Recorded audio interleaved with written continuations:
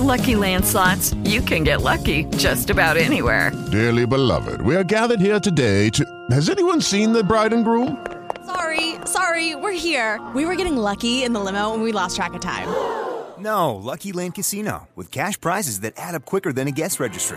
In that case, I pronounce you lucky. Play for free at LuckyLandSlots.com. Daily bonuses are waiting. No purchase necessary. Void where prohibited by law. 18+. Terms and conditions apply. See website for details.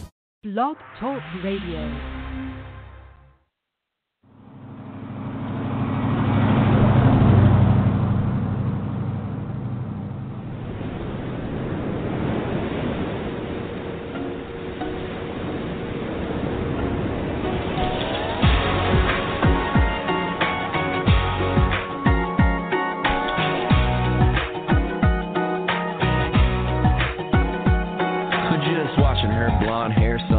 Stare at them white caps rolling over.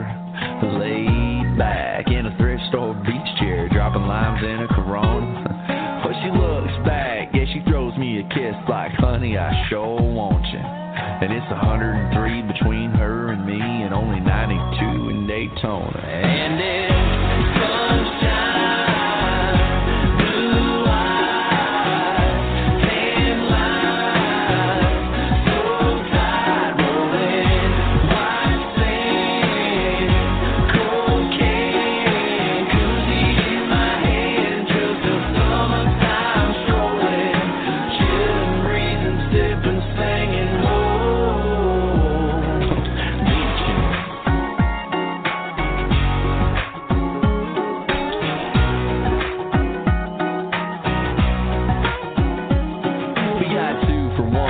Margarita bar.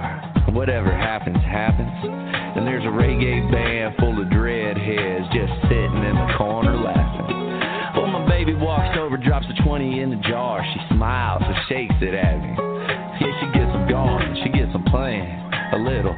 Don't worry, be happy. And it's sunshine.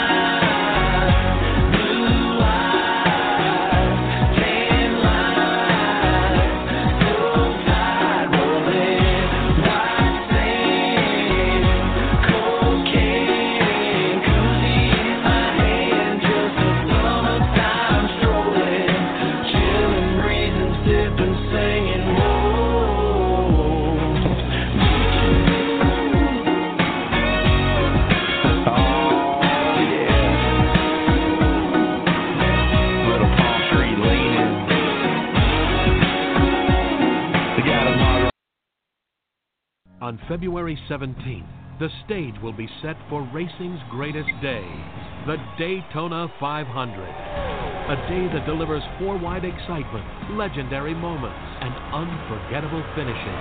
A day that keeps you on the edge of your seat and that you'll remember forever. The greatest race awaits. Experience the thrill of the Daytona 500 in person. Guarantee your seats before they sell out at Daytona500.com. From the South Georgia Plains to the North Georgia Mountains, once a year, the young and the old descend on our NASCAR race weekend at Atlanta Motor Speedway, building new traditions and rekindling old ones. As a new season springs to life, racing runs deep into the heart of Georgia. February 23rd and 24th, it's Saturday's Renai 250 and Atlanta 200 doubleheader, and Sunday's thrilling Folds of Honor Quick Trip 500. Sunday tickets start at $49, and kids tickets are just $10 at AtlantaMotorspeedway.com. Good evening from Deca Nation. I'm Tim Disspain alongside SpeedwayDigest.com's Mr. Stephen Wilson. You're in the pit stop with Tim Disspain and Stephen Wilson on the Speedway Digest Radio Network. Stephen, we're back. 2019. The all season didn't last long enough, did it, brother? No, it didn't last long enough for anybody, I don't think. Got a little bit of time, but not a whole lot. That's right. I want to let everybody know the number to call in is 215-383-3681. Our guest coming up here shortly at 20 after the hour. We got my good friend Brett Holmes. He's going back full-time racing in the ARCA Racing Series. This time he only raced a limited schedule last year, but we got him coming on. I want to hear a lot about what he has to talk about the two-day test at Daytona and what his expectations is running this full season here in 2019, Stephen. But if I can, I want to throw a big shout out to Spencer Boyd and Joshua Altus. They joined the Speedway Digest Radio Network this year. They're doing a live show on Monday evenings called the Eagle Nest with Spencer Boyd. Y'all check that out.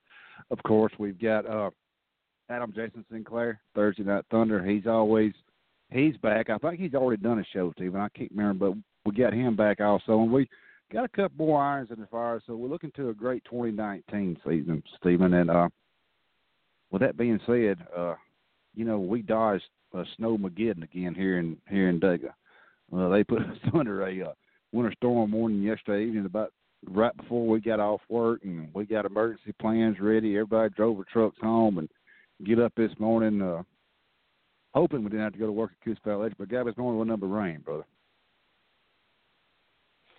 Well, we're supposed to get some of it starting later on tonight. We got that polar vortex that's going to come this way. We've got some rain right now, which will eventually the temps are going to drop about 30 degrees or something like that over the next couple of hours. And we'll eventually be, ice and icy conditions here with sleet and all kinds of nastiness that'll come along with that. So we're just right outside of that main polar vortex being here on the coast and not too far away from the Chesapeake Bay and other bodies of water that kind of knock some of this stuff a little bit farther to the west of us. But it's still going to get a little cold. We're still going to get some ice, and we'll have to see how it all shakes out here. But otherwise, we look like we're probably going to make out pretty good here.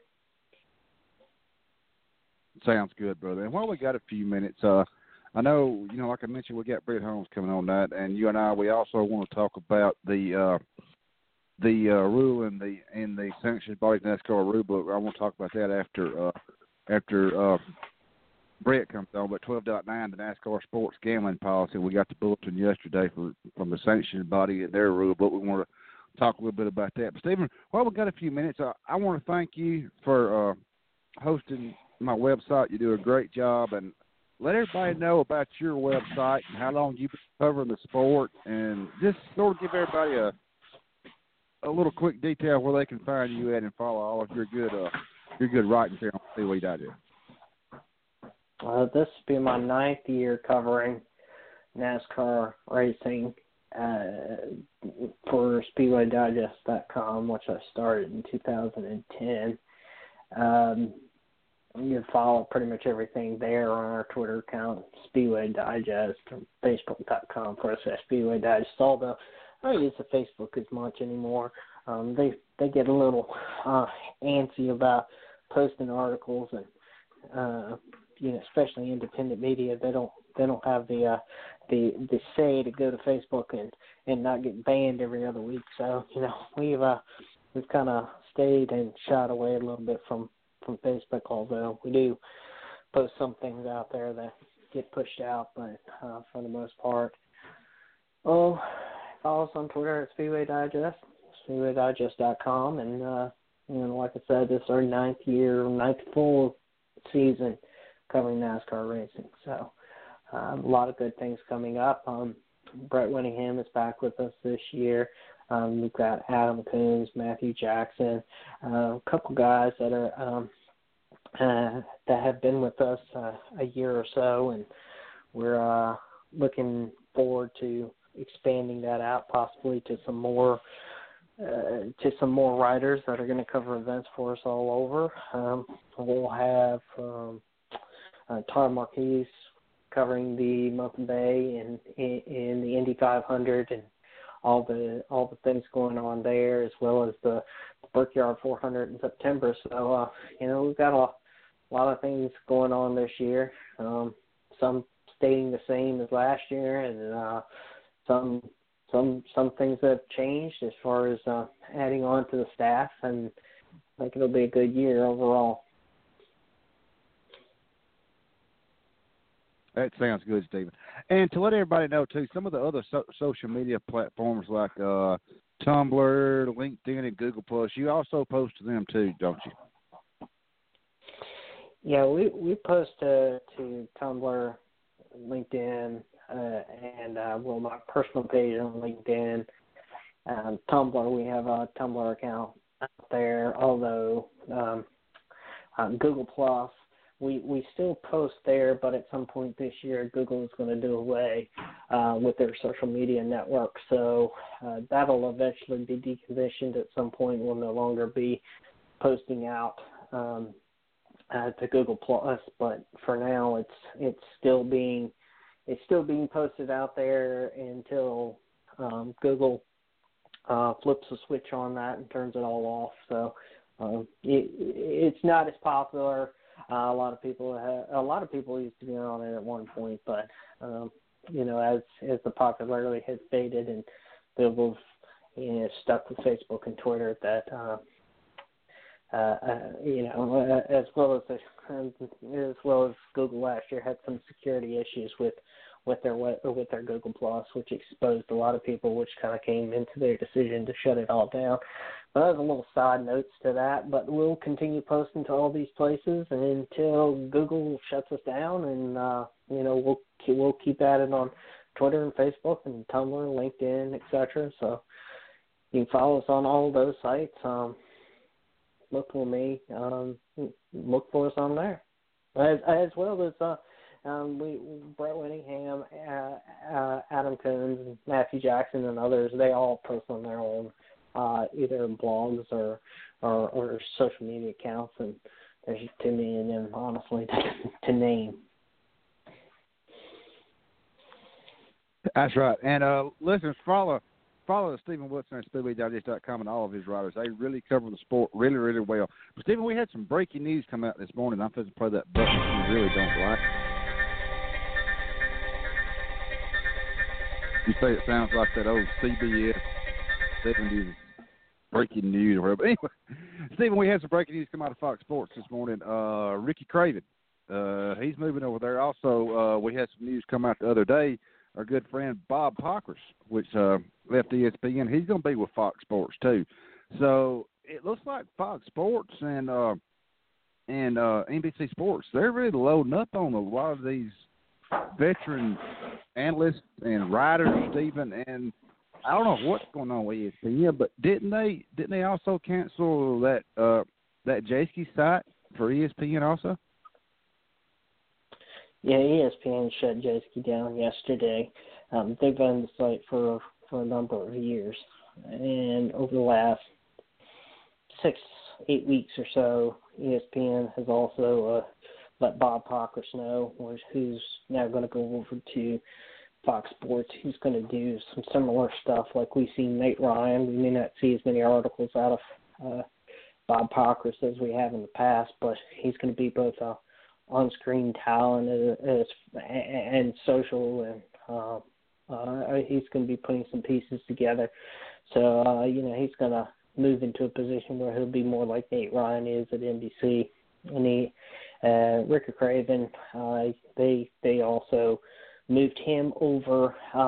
He was let go from ESPN, and he moved over to Fox too. He'll be on the weekend stuff, so there might be some places for him, especially John Roberts, who over the past year has been less and less involved with Fox Sports and NASCAR racing on race day and some other programming that they have. I can't remember whether he's coming back or not. I think he announced last year that he wouldn't be back, but somebody can correct me if I'm wrong on that. So there's some spots open, but NBC and Fox altogether are consolidating a lot of the media talent between the two TV partners, and ESPN is unfortunately being left out in the cold.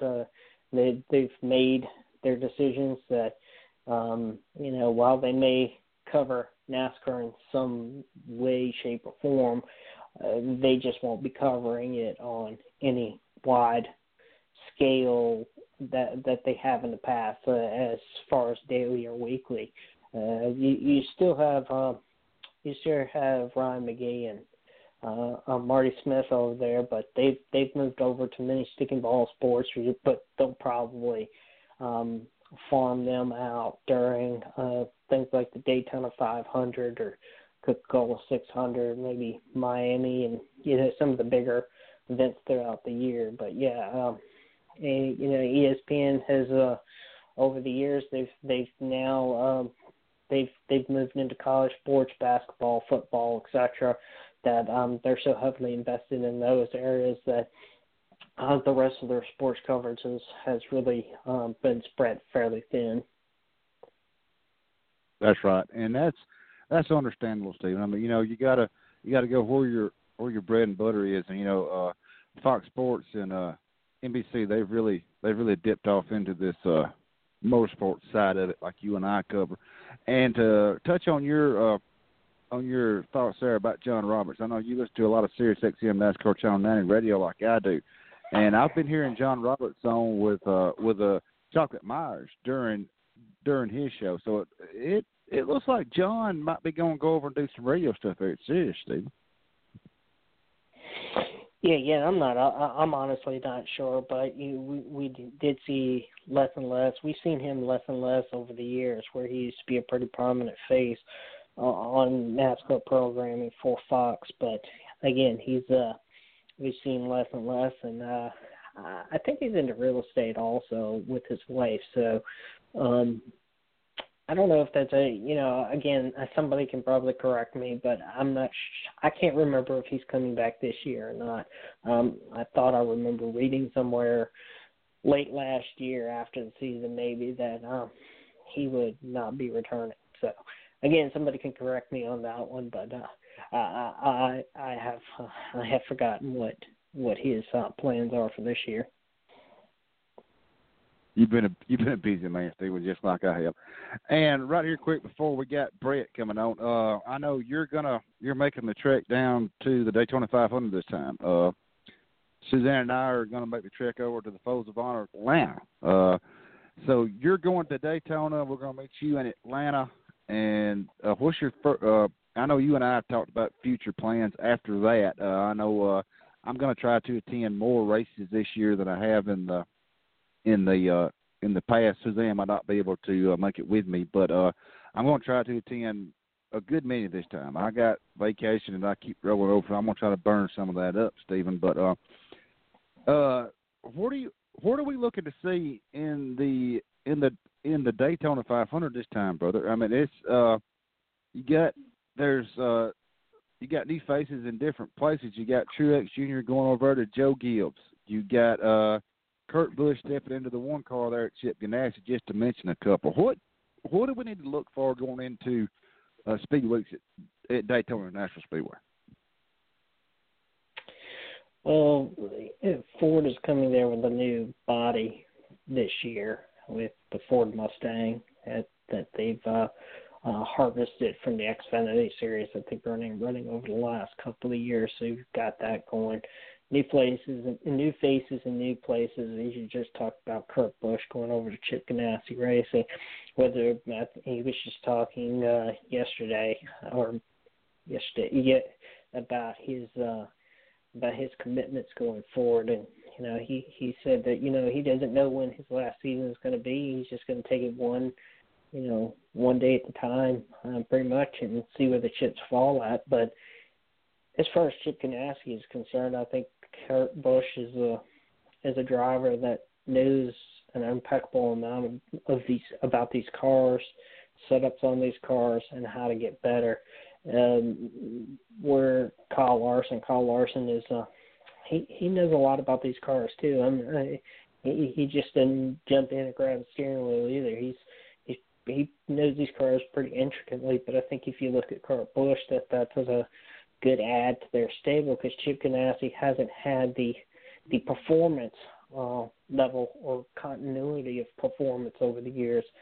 And you look at some of the places that he's gone and some of the things that he's done over the years with Phoenix Racing. He was at Furniture Row Racing, and I think some of these places, I think he kickstarted Furniture Row Racing to get to the elite level that we saw them at with Truex, and I think we've seen him add on to what Stewart-Haas Racing has done over the last couple of years. I mean, he won the Daytona 500 with them So, he's been somebody that can still win races, but also improve the performance of a team around him. So I think going over there will be an opportunity again for him to improve some of the performances of Chip Ganassi Racing. And that's almost similar to what Jack Roush did and brought Matt Kenseth in, because he knew enough about these cars and the setups on these cars that to tell them what they were doing wrong, what they were doing right, and how they can make some changes to performance-wise. Truex, I think over at the 19, I think the 19 team will just continue on. I don't think that you're going to see much difference between what was in the 78 and 19. I mean, it's just going to be a mirror image pretty much with everything in-house at Joe Gibbs Racing and Cole Pearn there. The one thing that I really don't see, unfortunately, going forward is that Daniel Suarez. Daniel Suarez has all the opportunities in the world where his teammates, especially Kyle Busch, was winning events over there. I don't think his performance improved by being at Joe Gibbs Racing. I don't think that he was on the level of some of the other Joe Gibbs Racing drivers. And while he's going over to Stewart-Haas Racing, unfortunately, I think what we're going to see out of that is we're going to see, again, we're not going to see the level of performance that those cars can perform at. I think we'll see him kind of stuck in that third ring, fourth ring of Stewart-Haas Racing behind Harvick and Bowyer and Almirola. I think those three will continue to perform well and outperform those cars, but we're not going to see the performance level out of Suarez.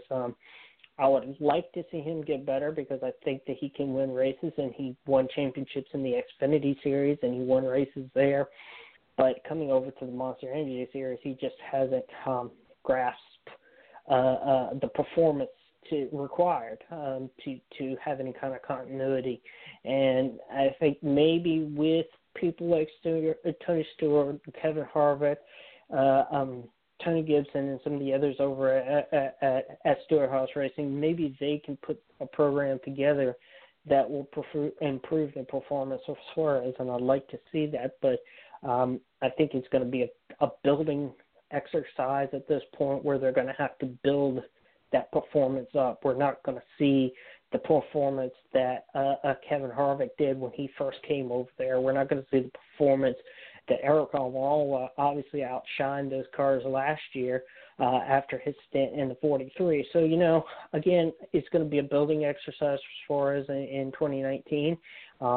Probably a little bit of the same we've seen in the past, but maybe some performance improvements as far as that because of the team around him. That's right, Stephen. We could talk about that all night long. But let's go ahead and bring on our guest.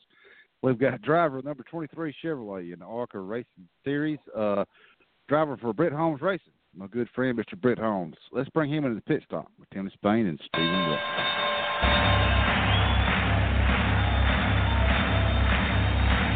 Ladies and gentlemen, welcome to the main event.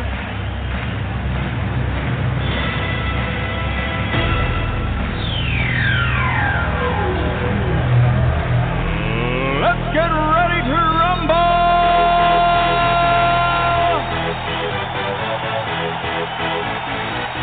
Brett, how you doing this evening, brother? Hey, good. How are you? Doing good. Thanks for taking time out to call in. We really do appreciate it, Brett. I know you had mentioned you're down there. You said you was in the library earlier working. So are you down on the plains there in Auburn, brother? Yes, sir. Yeah, I was just working on a project I had to do later this week, but I'm good now. I finished a little bit ago, so we're all good, and so no distractions or anything. So. That's okay. But anyway, thanks for taking time to call in, Brett. We really do appreciate it. I want to ask you a couple of questions before I hand you over to the better half of the panel. There's Steve Wilson Speedway Digest. It come out on January the 8th. Y'all had mentioned y'all going to run the full ARCA schedule again this year. Last year you run the part-time deal, and you got a new crew chief in Shane Huffman. You want to talk a little bit about how that deal come down, Brett? Yeah, sure. I mean, last year we had the intentions then full time last year. I mean, we never announced that we were, but we had the intentions to. And then I think before a week or two before the second race of the season, we our crew chief Clinton went to a cup, and it was kind of put us in a really bad spot there. And it's so hard to find somebody in the middle or once the season's already started to come, help fill that role. So we just kind of made do and bumped up with our own guys, and we got to about halfway through the races there and just weren't really happy with our performance, and so we decided to take a step back. And ever since then, we've just been planning and working in the shop slowly but surely, and to put all of this together. And we've been talking to Shane some, and he's a really great guy. I feel like personality-wise, even suits me and my dad a lot. And, hard worker too, and with MDM kind of dissolving, I mean, he needed a place to go as well. So, I really think he's the key role we've been lacking and key guy, because I feel like we've lacked somebody with experience to lead our program. And with me down here in school, it's hard for me to be up there all the time trying to lead the team. But like I said, I really think we got a good shot here this year. And Brett, talking about the open testing there for the ARCA Racing Series at Daytona back earlier this month. On day one, the morning session, you were P15 with a 176.170. In the afternoon session, you picked it up really, really good with a P8 of 188. Can you talk a little bit about that day and what you found in the car that afternoon session? Yeah, for sure. I mean, that morning session we mainly did single car runs. I mean, we weren't too concerned with putting up a big number, every morning or afternoon.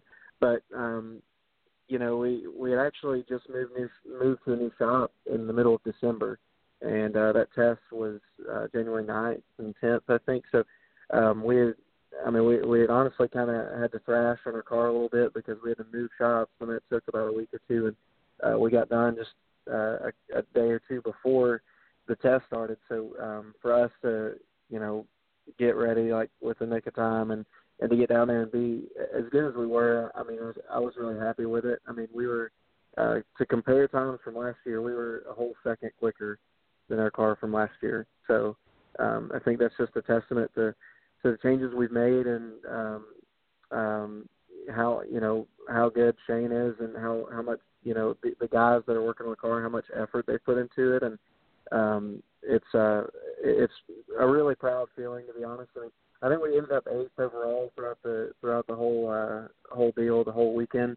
We were 4th on the second day, I think, but a lot of that's to do with playing games and drafting off other packs and stuff like that. That's there's a lot that goes into that. But if we compare single car runs, I mean, we were a top 5 car. I mean, we were right there in the ballpark, and I was super happy with that. And that's what we've liked a lot, is a good single car time in the fast. And so I'm pretty excited for it at the speedways too, because I mean, the past 2 years we've ran in the top 5 at these super speedways, even with if we didn't have that great of a car in single car run or whatever.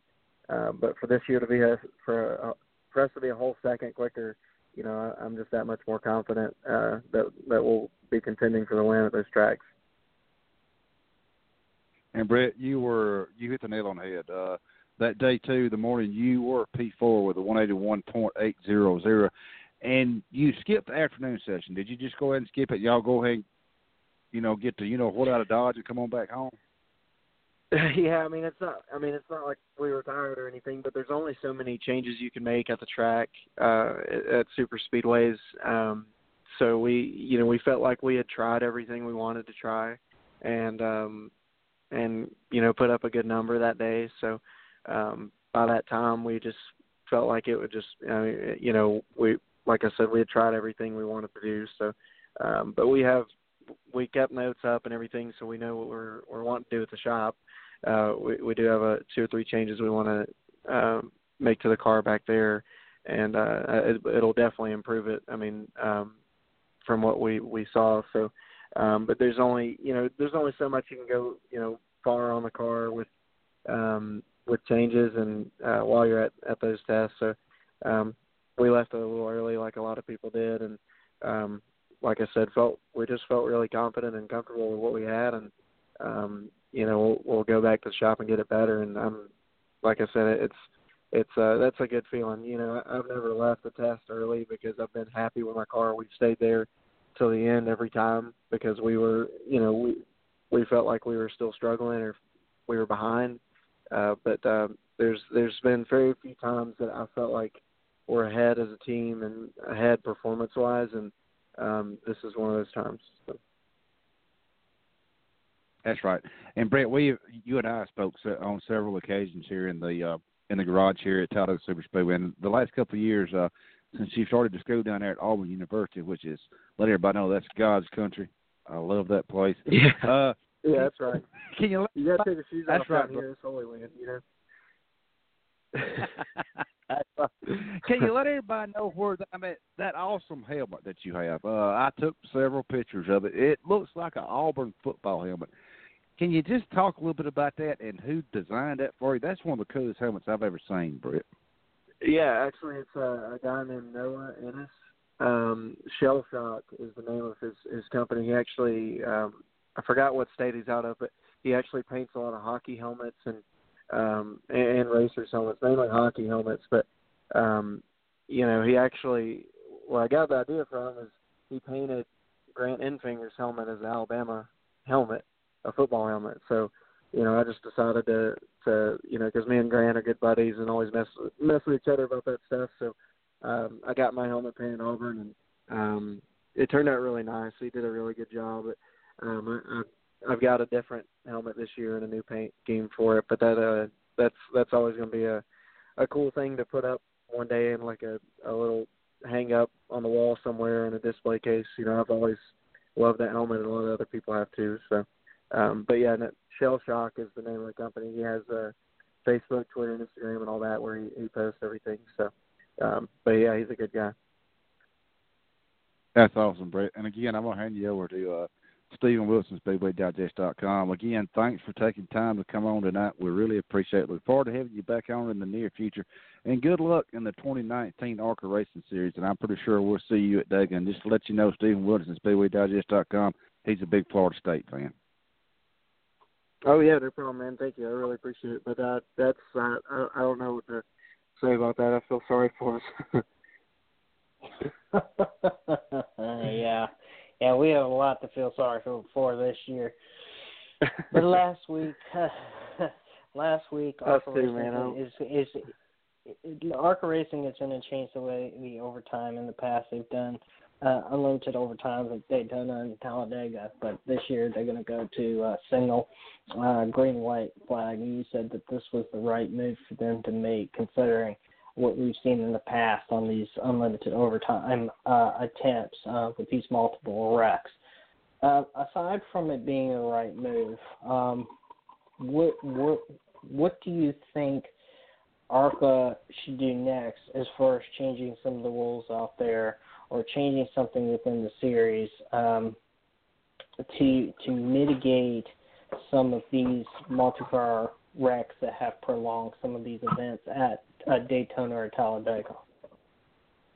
Well, yeah, I mean, you can't blame the series for making that rule. I mean, it's last year at Daytona was ridiculous, and I was a little part of that, but at the wreck there on the last lap or two, I think we had 2 or 3 wrecks there with two or one to go, and it took an hour to make 2 laps, and that's never happened before, but that's also can't happen. And for the fans, for anybody watching, it's just kind of you can't blame the series for making that rule. So I think that'll help. I think that'll definitely help keep the race shorter and that not happen again.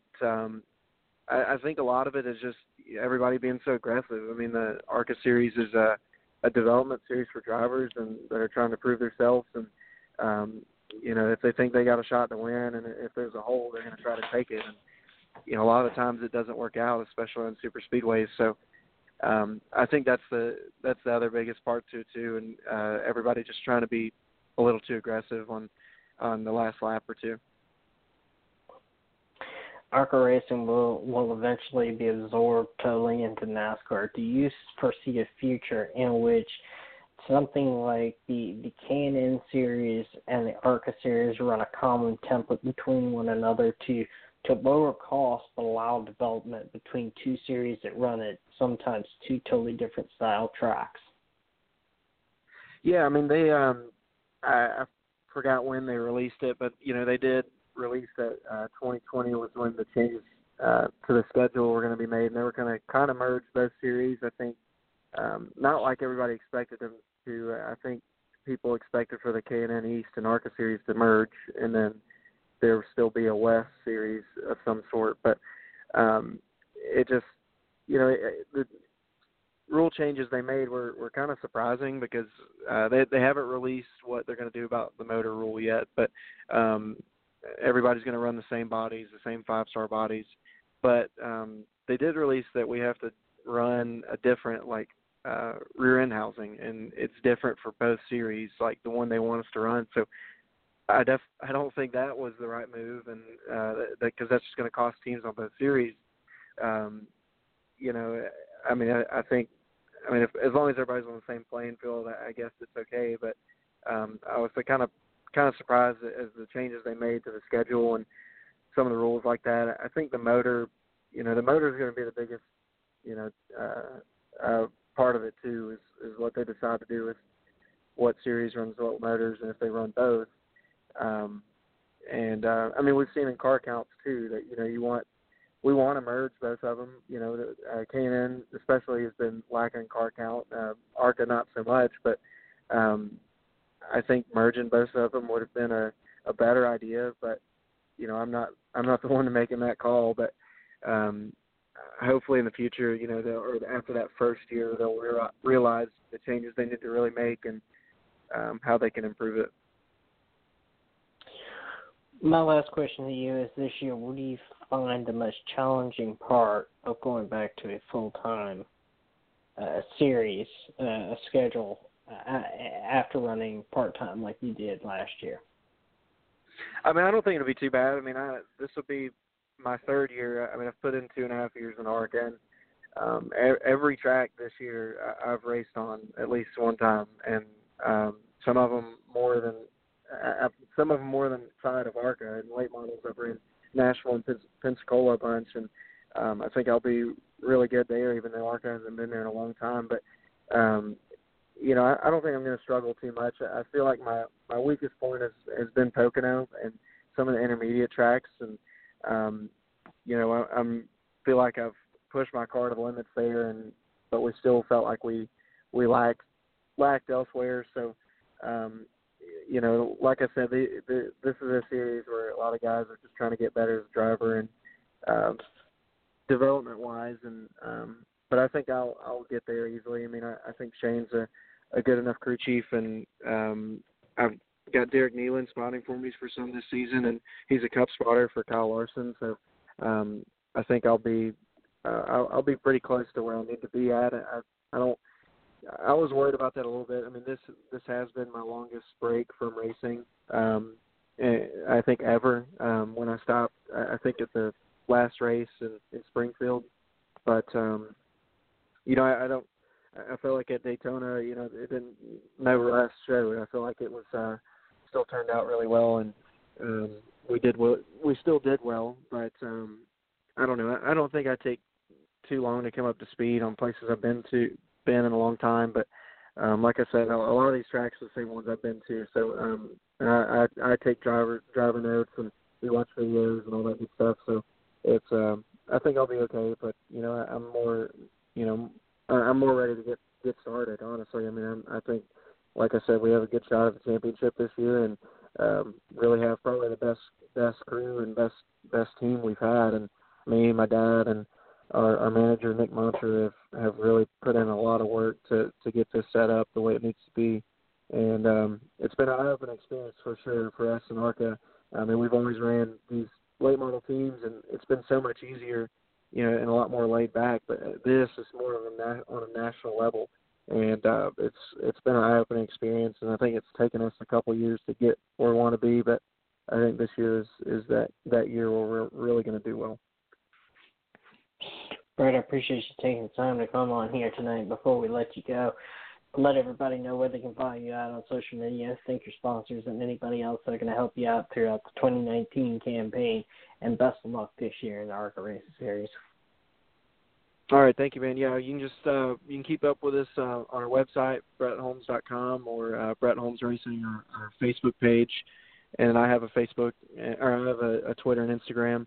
And at Daytona, we'll have Sunbelt Rentals and Marshall Webb Farms on our car, and I'm really thankful for them helping us out at the beginning of the season, and hopefully I can develop into something more later in the season also if we perform well.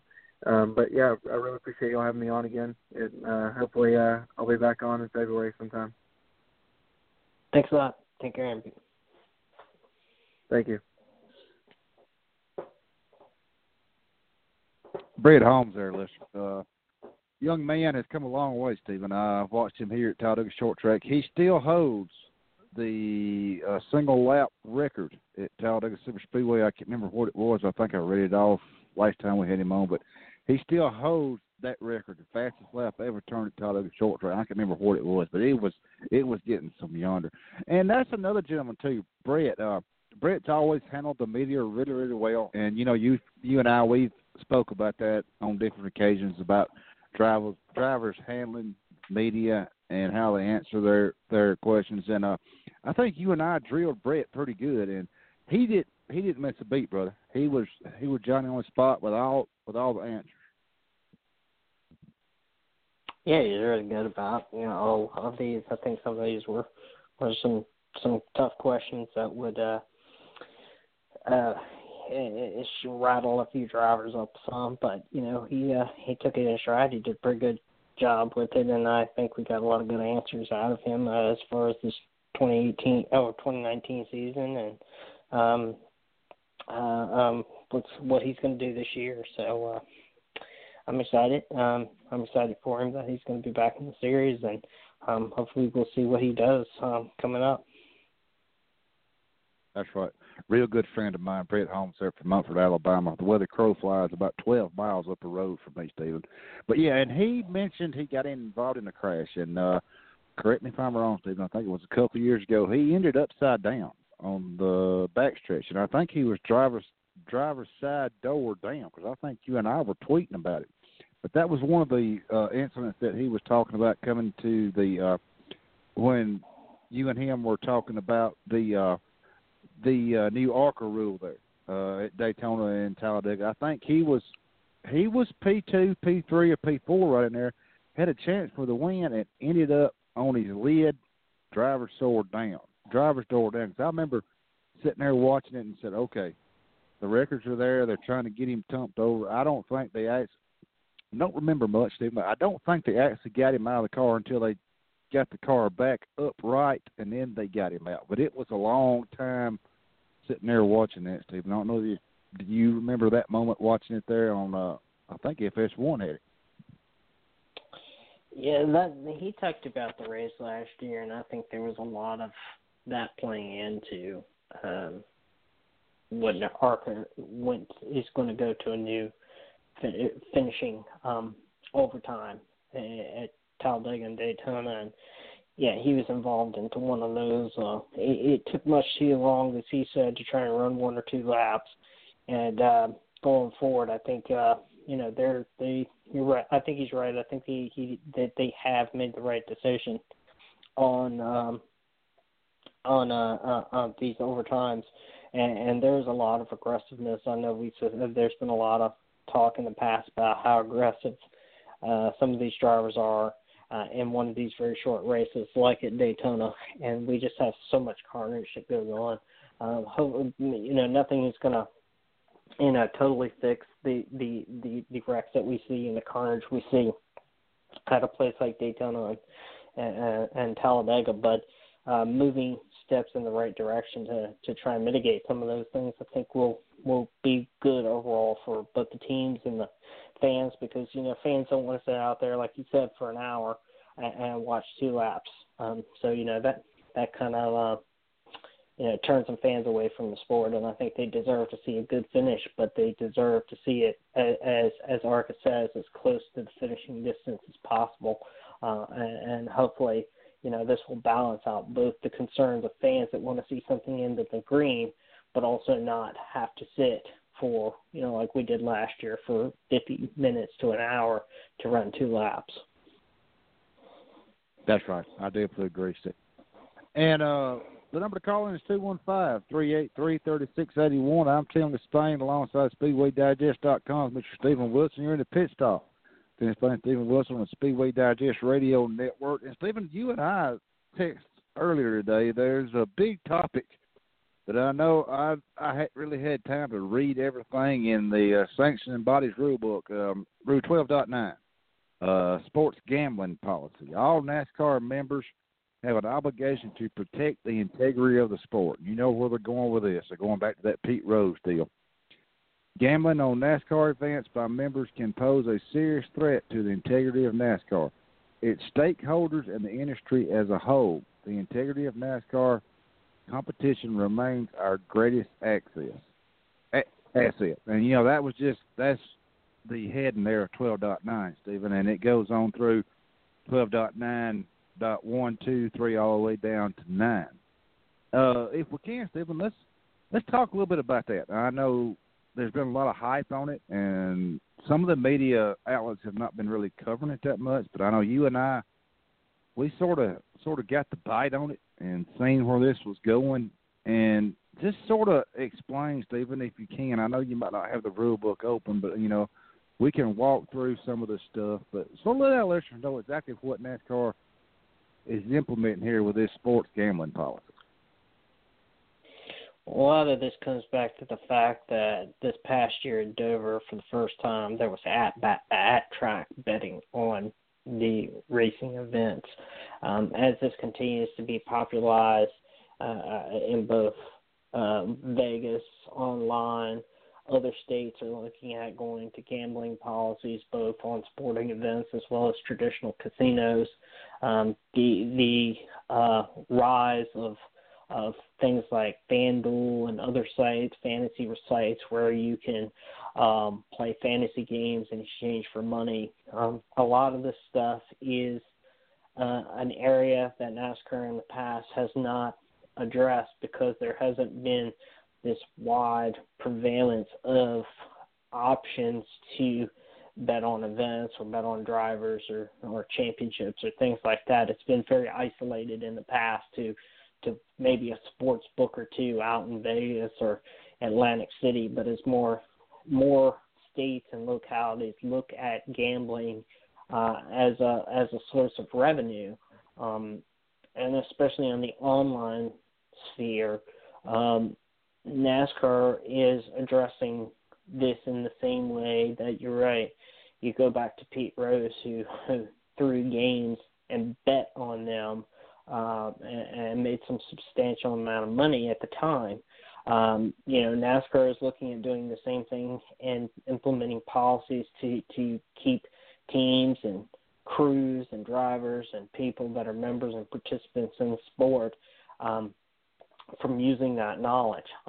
Ethically, there's an ethical barrier into this also that NASCAR is trying to address, in the fact that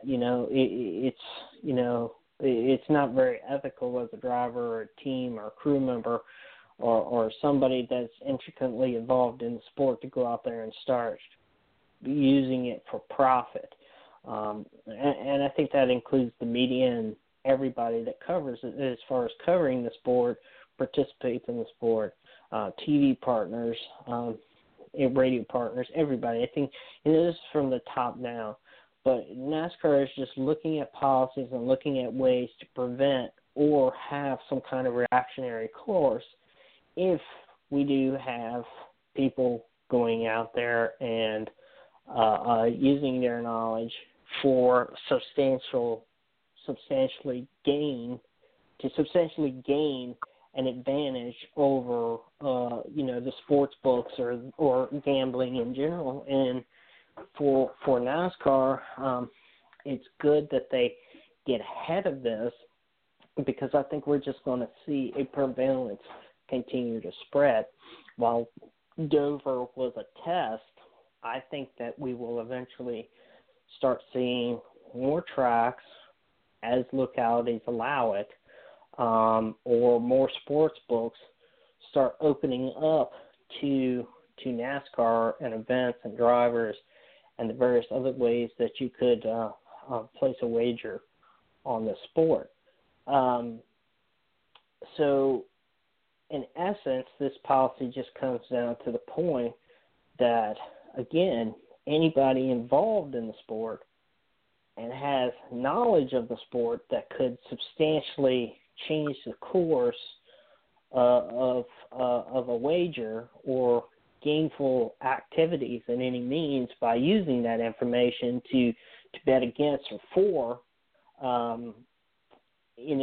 they're trying to forbid this, and they're trying to keep this so that members of the sport aren't using that knowledge as some kind of gain against any type of betting.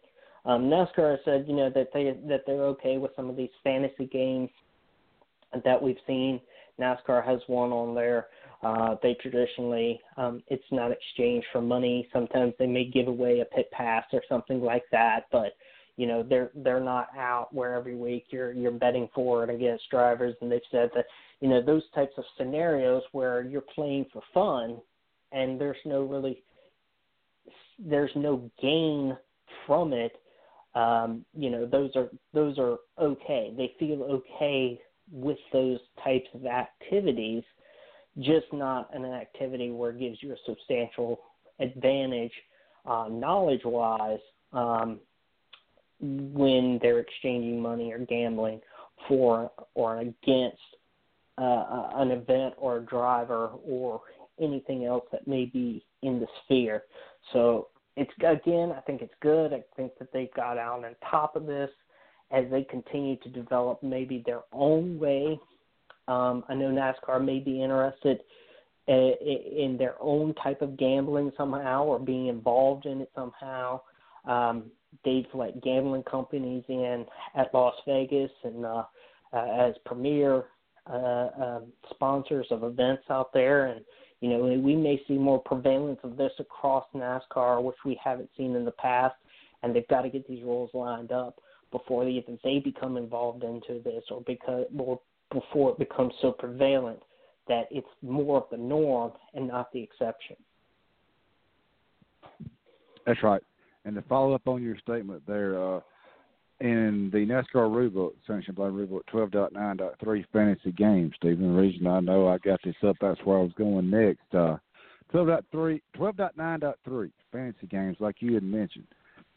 Section 8, fantasy games or daily fantasy games or any similar online contests in which the real-world performance NASCAR competitors determine the virtual performance and or point total of a fictional racing team assembled by game participants are defined as games of skill rather than gambling activity. That's where you were going. And then here's the Section B.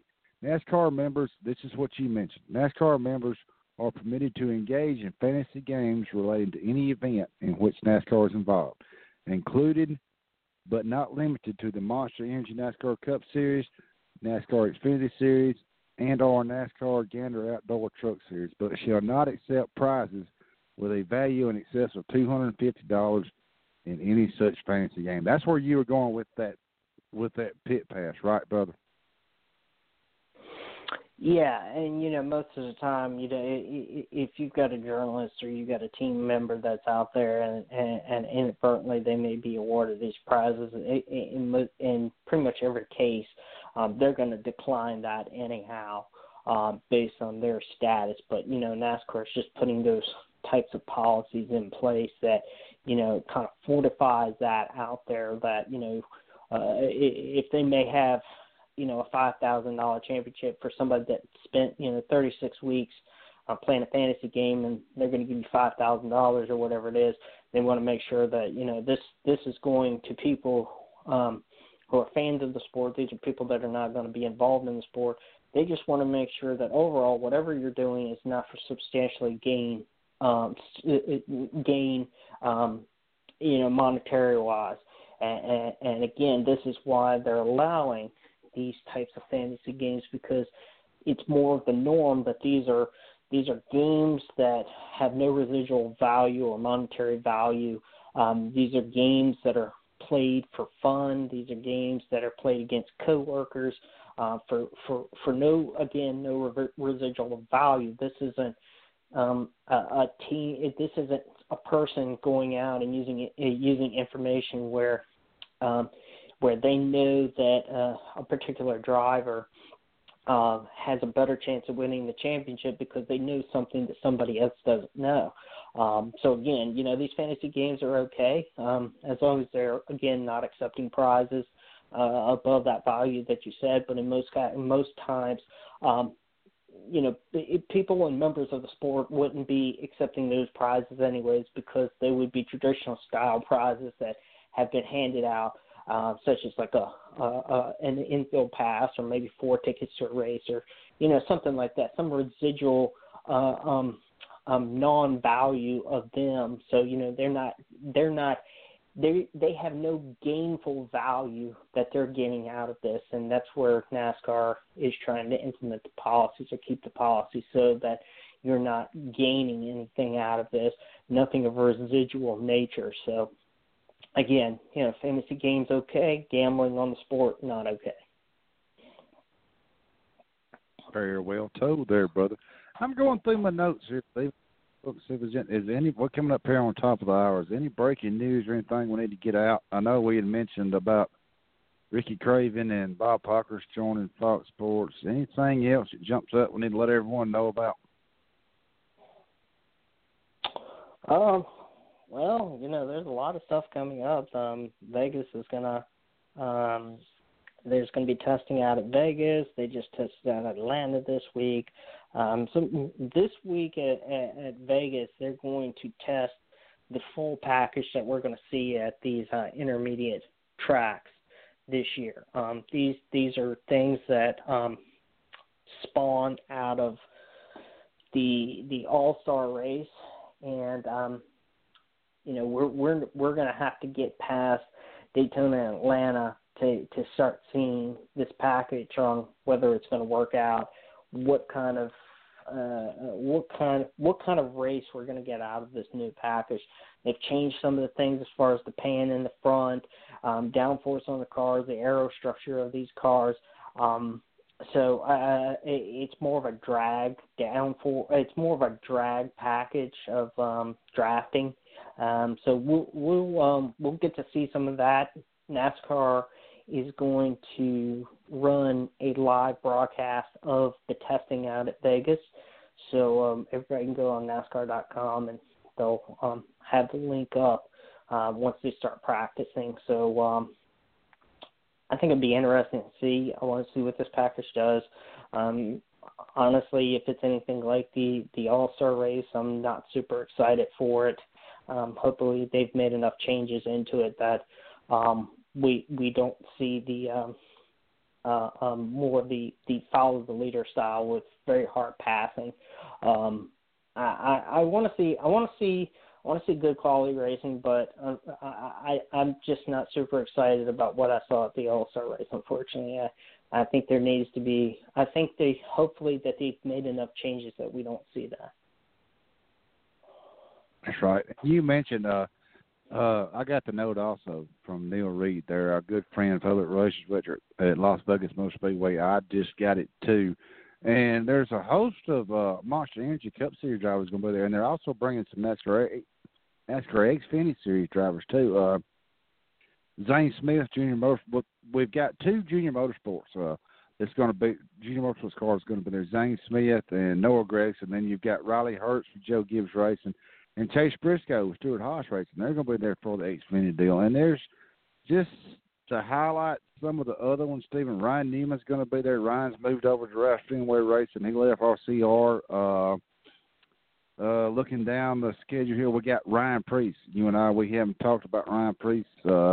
He signed on with JTG Doherty Racing this year, and Cody Ware, my good buddy Cody Ware, is going to be out there. And Ross Chastain, looks like Ross Chastain, David Reagan, Drew Herring, a name that we don't, Toyota Racing Development, name that we don't really talk that much about. So that's going to be an interesting test, Stephen. Just like you said, they're going to bring the full package there at that track to see how everything's going to work. But I think it's going to be real interesting too. You know, like you said, you can stream it live on. Did you say NASCAR.com, Stephen? Yeah, NASCAR.com. We'll have a live feed of it. And we're up here on the top of the hour. And Stephen, we could talk for probably 6 or 8 more hours to catch up from where we left off last year. But again, I want to thank you very much for coming aboard like you did 3 years ago, and we've really made a lot of progress. I really appreciate it. NASCAR sort of helped us along. I think everything NASCAR has done. I think everything that you have done.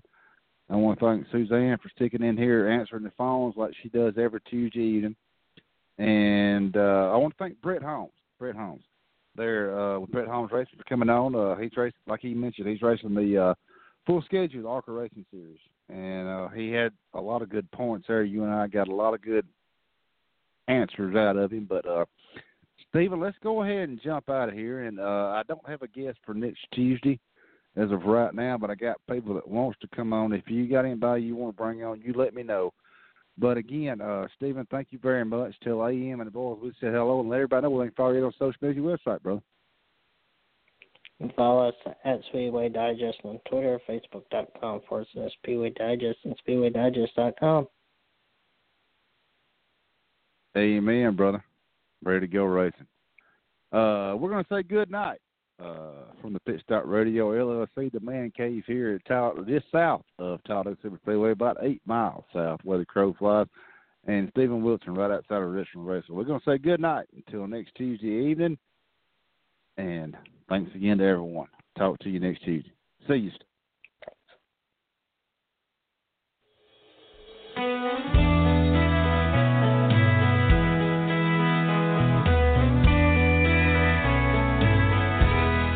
One more night, one more down, one more round. First one in, last one out. Giving this town lots to talk about, but they don't know. People say I got a drinking problem. That ain't no reason to stop. Saying that I've hit rock bottom just 'cause I'm living on the rocks. It's a broken heart and thinking problem, so pour another bottle off the wall. People say I got a drinking problem, but I got no problem drinking it all. They keep on talking, drawing conclusions. They call it a problem, I call it a solution.